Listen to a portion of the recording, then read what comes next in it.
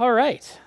So we're going to be continuing on in the sermon series of 2 Corinthians, just picking up right where Pastor Tom left off. I got to go back a little bit. We're going to recap some of the things that he talked about last Sunday because that is the exact springboard into where we're going today. But let's just talk a little bit about where we've been. So 2 Corinthians, second letter that Paul has been writing to the church in Corinth, the Corinthian church. And his first letter was very, very, very direct. They had a lot of these struggles. They had a lot of sin issues.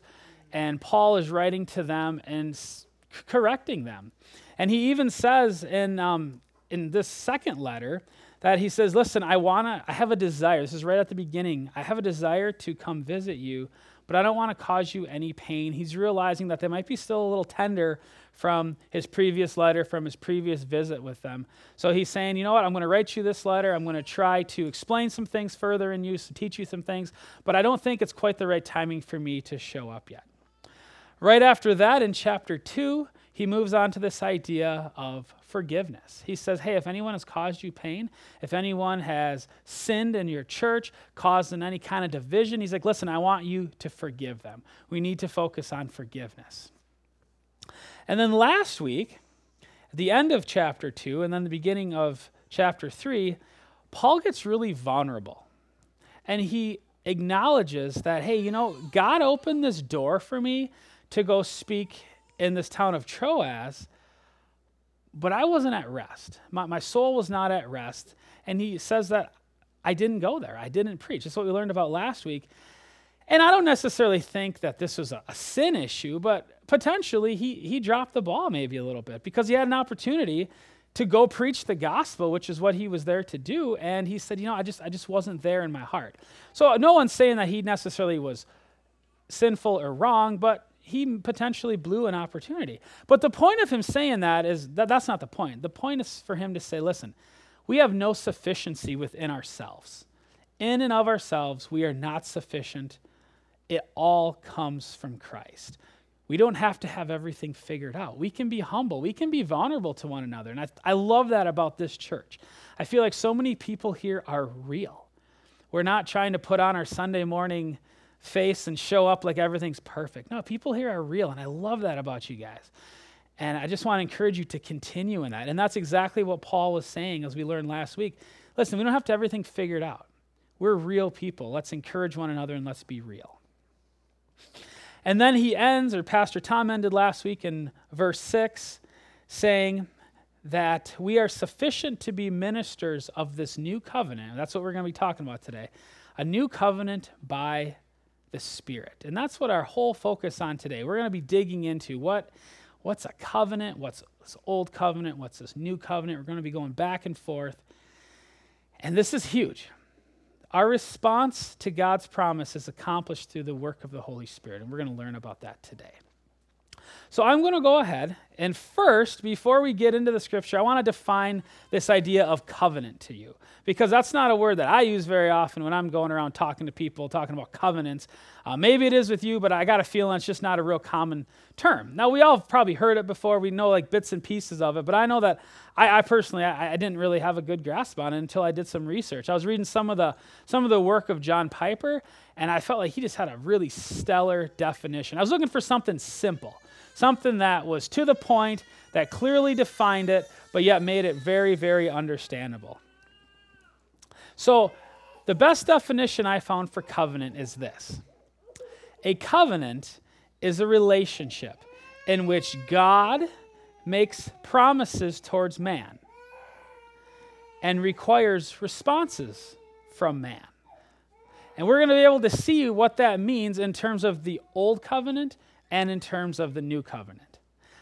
It's a relationship in which God makes promises towards man. So God up in heaven makes a promise towards his people, requiring, though, a response from his people. All right, so let's go ahead. I am going to read verse 4 through 6 just to kind of recap, to set that foundation, and then we're going to continue in verses 7 through 11. So this is 2 Corinthians chapter 3, verse 4. Such is the confidence that we have through Christ towards God.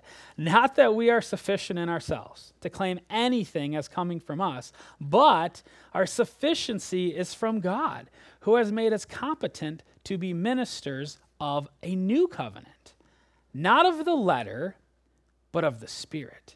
For the letter kills, but the Spirit gives life. Now, 7 through 11, you're going to see this back and forth. He's going to be comparing Old Covenant, New Covenant, Old Covenant, New Covenant. So please join me in reading 7 through 11. Now, if the ministry of death, carved in letters on stone, came with such glory that the Israelites could not gaze at Moses' face because of its glory, which was being brought to an end, will not the ministry of the Spirit have even more glory? For if there was glory in the ministry of condemnation, the ministry of righteousness must far exceed it in glory. Indeed, this is the case. For what once had glory has come to have no glory at all, because of the glory that surpasses it. For if what was being brought to an end came with glory, much more will what is permanent have glory. Do you see that back and forth? It was, it is, this is that, this is now. So I think, though, before we go into talking about like directly what this means for us within the new covenant, we got to have an understanding of what is the old covenant. He kind of talks about it here. He's talking about Moses. He's talking about carved on letters of stone. That's talking about the 10 Commandments. But I actually want to take you back to Moses in Exodus 34. And I want to go back there and actually want to read through that and actually get a really good idea of what this old covenant was. Because I think once we can understand that, it's going to really help us embrace this new covenant and see just how much more glory is. Because that's what I was reading about, talking about the glory of the old compared to the glory of the new. I think once we understand the old, understand the new, it's going to be able to really help us understand that far surpassing glory of the new covenant. So if you could turn with me to Exodus 34. As you're turning there, I'm going to just give you a little bit of a background of what's going on here. So this was round 2 of Moses getting the 10 Commandments. So the first time he was up there with God, the people got kind of sick of waiting for Moses, and so they decided that they're going to create a golden calf and worship it as their God. So Aaron was the leader at that point, and so they gather all of the gold jewelry, they melt it down, they make this golden calf, and they're having the celebration, and they're worshiping this golden calf. Moses comes down from the mountain after being with God, after getting these 10 commandments, the first set of 10 commandments, carved on stone. It makes it a point, twice I read, that it says that these were written by the hand of God. I can just picture like these are those beautiful tablets. Moses comes down off the mountain, sees these people worshiping a golden calf. I mean, if you can imagine, he'd just been in the presence of God. He's like completely on fire for God, just totally jazzed, and he comes back, and here's his people, the people he loves, worshiping a piece of gold. He was very upset, so what does he do? He throws the tablets down and they break. Now, I'm not saying that was the right thing to do. I can understand, I think a lot of us would be in that position. We'd be really frustrated. So, story moves on. It's round 2 now. God calls up Moses, says, all right, we're going to do this again. This time we learn that Moses had to do some of the writing himself this time. But we know that this is round 2 now of the 10 Commandments. So I'm just going to kind of read bits and pieces of this because we don't have time to read this whole chapter. But let's just look right away. And the first verse of chapter 34, it says, "The Lord said to Moses, 'Cut for yourself 2 tablets of stone like the first, and I will write on the tablets the words that were on the first tablets, which you broke.'" I like that. God's like, yeah, I'm going to do this. You're going to do this. By the way, this is because you broke it. And then he goes on. And so let's go ahead and look now at what God says regarding this covenant. 'Cause remember, that's the whole point of this. The point of this isn't really the stones or the tablets and the words. The idea here is this covenant. So this is the first time here that we're going to see God actually mentioning this idea of a covenant. So in verse 10, same chapter, 34, verse 10, and he said, this is God talking to Moses, "Behold, I am making a covenant before all of your people. I will do marvels, such have not been created in all the earth or in any nation, and all the people among you whom you shall see the work of the Lord. For it is an awesome thing that I will do with you. And then verse 11, we're going to read just a part of it. It says, observe what I command you this day. So remember, back to the definition of a covenant, God has a promise requiring responses. God is saying, hey, I'm going to make this promise with you. I'm making a covenant with you. I'm going to do these incredible marvels, these awesome things for you, for your people. And then he says in verse 11, observe what I command you this day. These next section of verses, 11 through 26, are describing the conditions or the responses from man that God is requesting, or requiring, I should say, of the people. So in verse 17, you shall not make for yourself any gods cast of metal. That fit the situation well. Verse 18, you shall keep the feast of the unleavened bread. 21, 6 days you shall work, but on the seventh you shall rest. You get the point. He's going through now, and he's saying, okay, these are these conditions of this covenant. And then verse 27 through 28, God gives this amazing conclusion. So verse 27, and the Lord said to Moses, write these words, for in accordance with these words, I have made a covenant with you and with Israel. So he was there with the Lord 40 days and 40 nights. He neither ate bread nor drank water, and he wrote on the tablets the words of the covenant, the 10 Commandments. So it's really clear. I love how direct this is. It's clearly showing us that this old covenant, remember back in 2 Corinthians when we started, it was talking about Moses, talking about the tablets. We know that what the old covenant is that Paul is talking about is this right here. He's talking about these 10 commandments. But before we go on back to 2 Corinthians and dig into it a little bit deeper, I do want to read this next section, because when it's talking about the covenant, when Paul's talking about this, he is talking about the glory of this covenant. And before we can learn about that, I think we really need to dig in to see what the glory was. Because immediately after this, after it says, and he wrote on the tablets the words of the covenant, the 10 Commandments, immediately it goes in now to talk about the glory of God.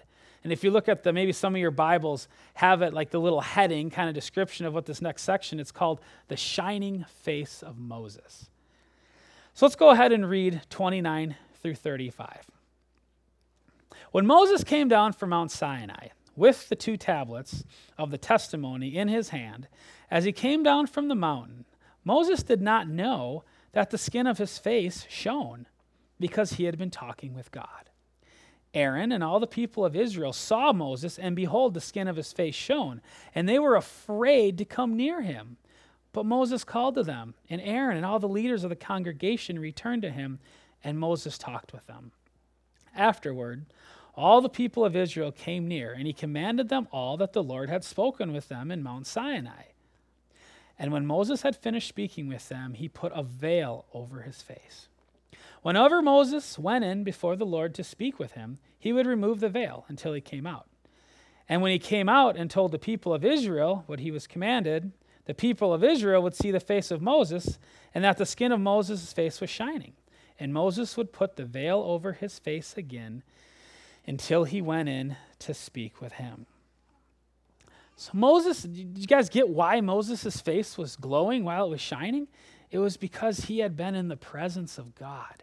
He had been in the glory of God. That is incredible, and that's exactly what our text is talking about here in 2 Corinthians. So let's go back there now.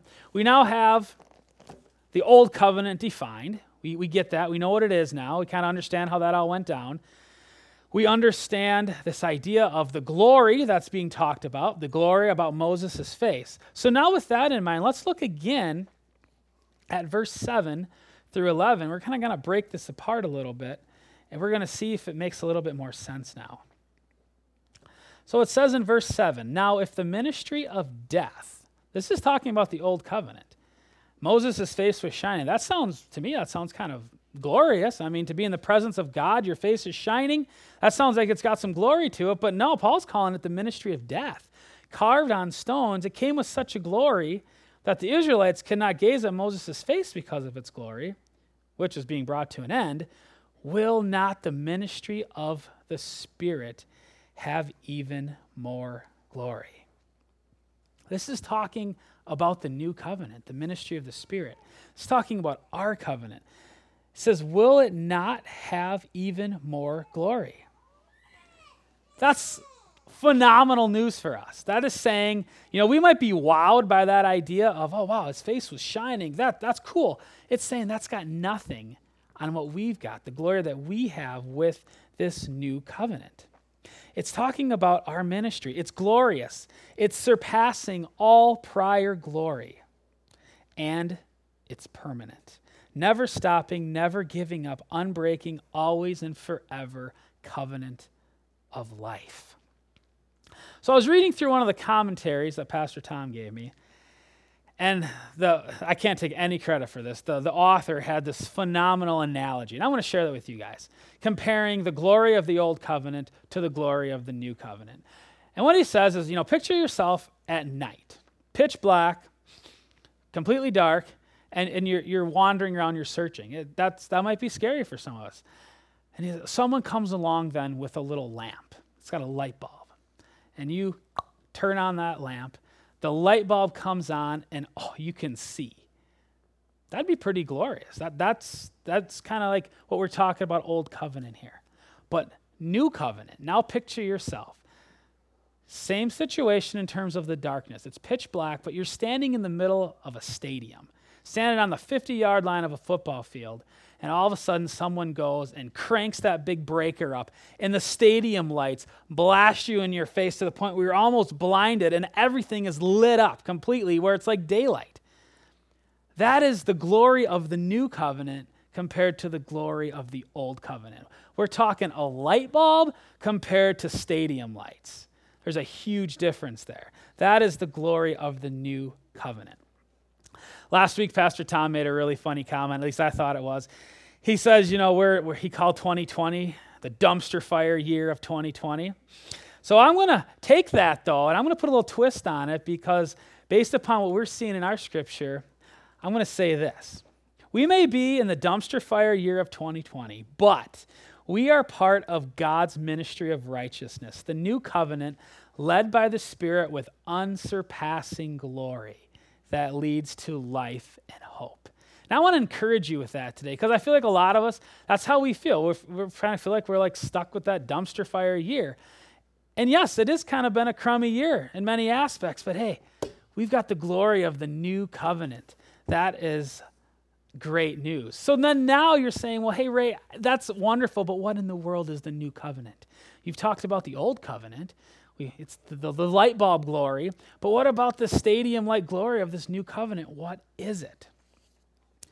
The new covenant, it is the gospel of life. The old covenant was death, because everyone under it knew they couldn't measure up. They couldn't keep the law, the 10 Commandments. Guess what? We can't either. So Jesus stepped in with this new covenant and did it for us. The cross of Christ, the atoning sacrifice of Jesus living a perfect, sinless life on earth. God sent him as a man to lived a rough life, but he did not sin. And he did all these works and these miracles. This is all Matthew, Mark, Luke, and John. If you get a chance to read that, that's what you can learn about, these amazing things that Jesus did. Perfect life. And then he was crucified. He was nailed to the cross. He was murdered. And he took the place of us. That's the gospel. We can't measure up. Jesus recognized that, so he took our place. He stepped in front. So when God looks at us, he doesn't see our sin. He sees Jesus' perfect righteousness. So that is the new covenant. So you might say, I get that, but how does that line up with that definition that we gave? Remember, a covenant is a relationship in which God makes a promise towards man. Well, what's that promise? God's promise is, through my son Jesus, through his perfect life, his death, burial, and resurrection, I will forgive your sins, and I will give you access to me. So then what's that response there? Remember, it's a promise of God with the required response from man. I'm sure many of you know John 3:16.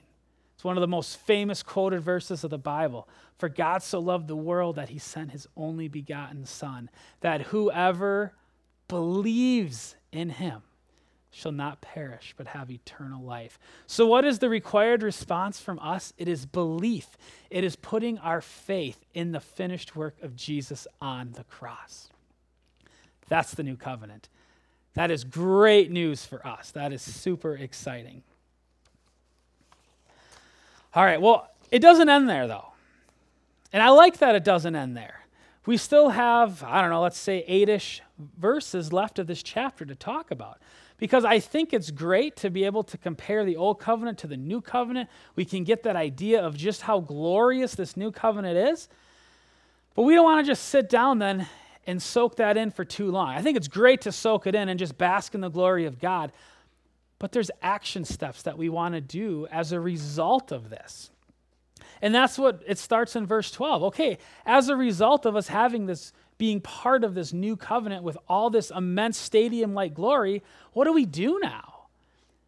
It has to do with our call as a Christian. So let's go ahead and let's look at verses 13 through 16. Verse 12 through 16. It starts with saying, since we have such a hope. Yes, that new covenant gives us a huge, immense hope. So what does it say as a result of that hope? Since we have that hope, it says we are very bold. We are very bold. So what does that mean, to be very bold? I think that's another word that sometimes might even have some negative views towards it, because sometimes if we're thinking of someone being bold, we might think of someone even being on the edge of being arrogant. And that's not what Paul's talking. He's not saying be arrogant, be a jerk about this. He's saying be bold. So I was like, all right, I got to get a good definition here. So I went back to the Greek, and I can't pronounce that word in Greek, but I looked to see like what the original context in the Greek when this was originally written, what was that definition? And I love it. The definition, back when this was written in Greek, meant, when it says bold, it meant to speak everything, to speak freely, and to speak boldly. So that's what we're talking about.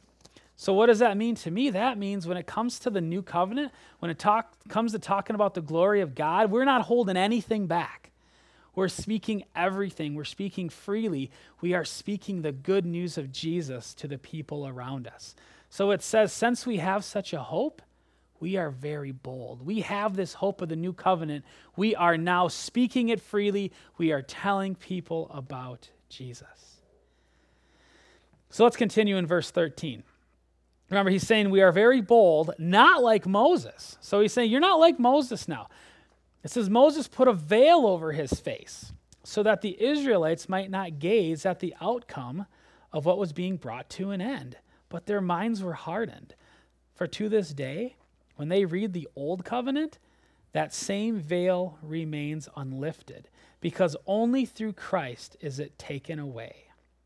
Yes, to this day, whenever Moses is read, a veil lies over their hearts.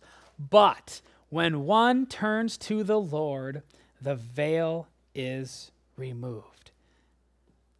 That's beautiful. That's the new covenant. When one turns to the Lord, our response that we talked about, when one puts our faith in Jesus, his finished work on the cross, and we believe, that veil is removed. And we have open access to the glory of God. That's incredible. That is the best news that you will ever hear. That's the gospel. We have 2 verses left to talk about, and these are really exciting verses. Because right now, sometimes we feel, like this is great, this is encouraging, I understand, God is glorious, stadium light bulb. That might all be clicking, but sometimes we feel inferior. Remember how we started this message back in verse 4 through 6? We learned that we are not sufficient in ourselves. But Christ is the one who is sufficient for us. So as we read this last couple of verses, I want you to keep that in mind, that remember, I may have said this idea of this veil being removed, but remember, this isn't on us. This is the work of God in our lives. So let's read 17 and 18. It says, now the Lord is the Spirit, And where the Spirit of the Lord is, there is freedom. And we all, with unveiled face, beholding the glory of the Lord, are being transformed into the same image from one degree of glory to another.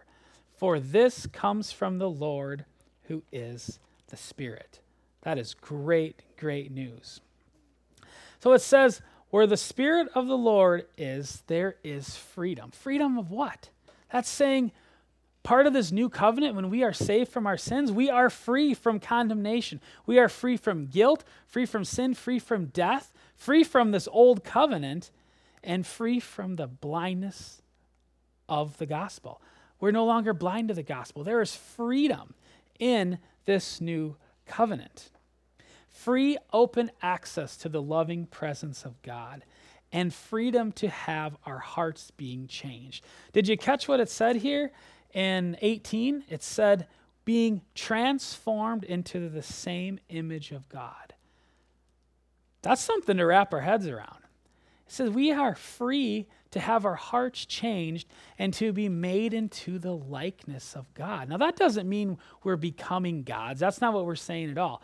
We're saying as we grow in our faith, as the Spirit is working in our lives, we are being transformed into his image. We are taking on some of his characteristics. We're taking on his character. We are becoming more like him in who he is. Remember in the Bible, way back in Genesis, it says that we are created in the image of God. That's great news. That is great news. The technical theological term for that, if you've heard maybe some people talking about it, it's called sanctification. It's this idea that as we grow in our faith, we are becoming more like God and his character. That's our desire. So the question is how? We have to look at this now. You might say, okay, that's great, Ray. I appreciate that, but how does that work? Do I need to just muster up more strength? Do I need to check off these boxes? What do I need to do to be transformed into the image of God? And no to all of the above. We're not checking boxes. That's not the point at all. Did you see how it ended? It says we are being transformed into the same image from one degree of glory to another. For this comes from the Lord, who is the Spirit. This isn't something that we do on our own. This is something that is coming from the Lord, who is the Spirit. So that raises another question. Well, how? How does this happen? I don't understand this. This might not make sense. Well, guess what? We're not the only ones who didn't understand this idea of the Holy Spirit. So I want to take you to one more passage back in John, and Jesus gives us an amazing, clear definition of the Holy Spirit. And I think that with that definition, we can then plug that into our passage here in 2 Corinthians, and I think it's going to hopefully just make this all come together and make sense and give us some strategies and give us some ideas in our heart of how we can work on this idea of being transformed into the image of God. So John 14, you can turn there if you like. That's up to you. And while we're getting there, I just want to give you a little bit of background. We're not going to read this whole passage because it's long, kind of like Exodus. It'd take too much time. But I'm going to read some bits and pieces and try to give you the context of what's going on here. So this is Jesus. He's talking, and he's talking to his disciples.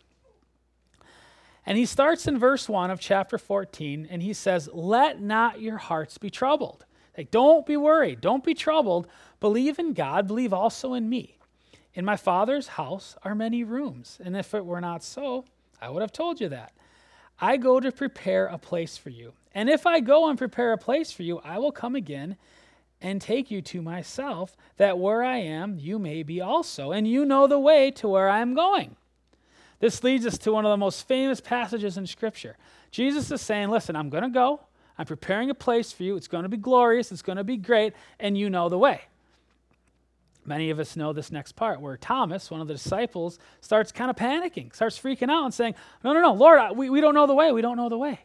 And one of the most famous passages, John 14:6, Jesus says, I am the way, the truth, and the life. No one comes to the Father except through me.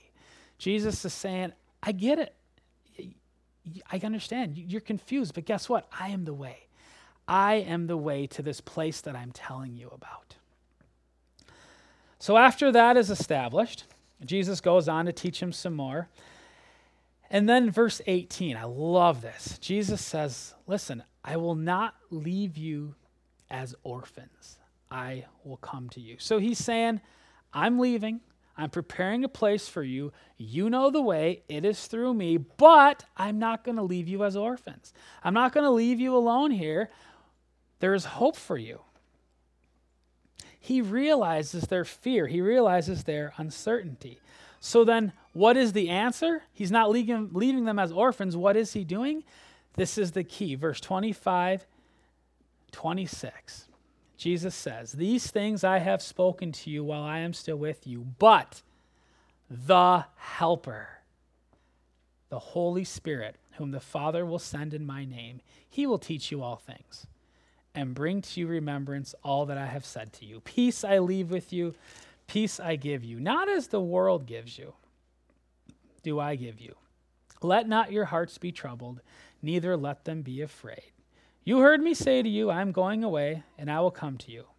If you love me, you would rejoice, because I am going to the Father, for the Father is greater than I. Jesus says, listen, I'm preparing a place for you. You know the way. I'm not leaving you as orphans. I'm sending you help. He defines the Holy Spirit here as the helper. That is Jesus' definition in this context, in this text of the Holy Spirit. I am sending you the helper. The Father will send him in my name, and he will teach you all things and bring your remembrance all that I have said to you. That is excellent news. So the question is, can we apply that? Is that what we're talking about here in 2 Corinthians? It is.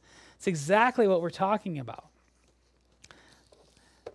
Remember, he says, we are being transformed into the same image from one degree of glory to another, for this comes from the Lord who is the Spirit.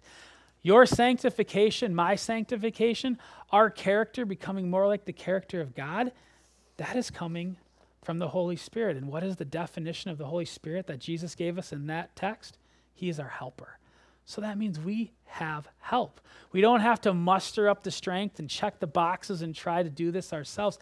This is all part of the gospel. It's not about that. It's about our faith, and it's about accepting the help of the Holy Spirit.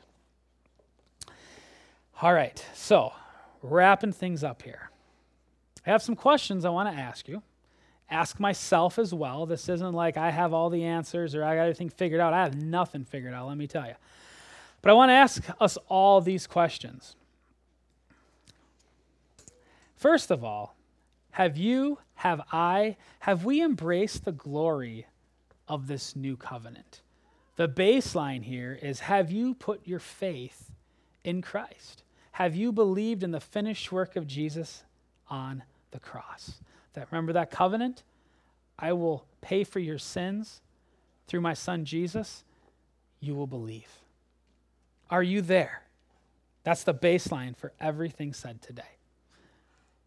Maybe you're there, maybe you're not. Please, if you're not, talk to someone. The person who maybe you came with today, whoever it may be, talk to someone who you know has a heart for Christ and ask those questions. Next question. Is Jesus the most glorious thing in your life? Is Jesus the stadium lights blinding you in the face because his glory is so intense? Are we viewing Jesus that way? Is he the most glorious thing in your life? Next question for all of us. Do you have hope? Can we look outside of our current dumpster fire 2020 situation and embrace Jesus? Do you have hope? Next question. Is that hope leading us to boldness? Can you be bold? Can we speak freely of the gospel? Can we hold nothing back, teaching, talking about the work of Jesus? And finally, are we becoming more like Christ? Are we being transformed into the image of God? Those are all good questions, but remember, the point isn't to check those off, because I got a feeling every single one of us, I know I can't measure up to that. I got a feeling we're all there. But guess what? If you answered no, like I did to some of those questions, that's okay, because if we're honest, none of us can. We need help. But who was responsible that we learned about for this transformation? The Holy Spirit. And what is the definition of the Holy Spirit that Jesus gave us? He is the helper. It says, Jesus said, he's going to teach you. He's going to remind you of the things that you were taught. So I want to ask you, if you're saying, no, I'm not there like me, if you're in the same position as I am, I want to ask you to ask the Holy Spirit for help. That's what I know I need to do. Say, Jesus, pray to Jesus, and Holy Spirit, will you please help me? I want to be transformed into the image of God. I want to take on his character. I want to have that process of sanctification occurring in my heart, but I need help. I want to encourage you to ask the Holy Spirit for that help. Please join me in prayer. Heavenly Father, thank you so much for the gift of the Holy Spirit. Thank you that you have not left us. You didn't leave your disciples as orphans. You're not leaving us as orphans. God, thank you for preparing a place for us and showing us the way through you. Thank you for the gospel. God, just thank you so much that we have access to the helper. And I pray that you will help all of us. Holy Spirit, will you please come and work in all of our hearts to help us to become transformed into the image of Christ. May that be our prayer today. May we bask in stadium-like light glory of this new covenant, recognizing who you are, Jesus, and what you have done for us. We pray all this in your name, Jesus. Amen.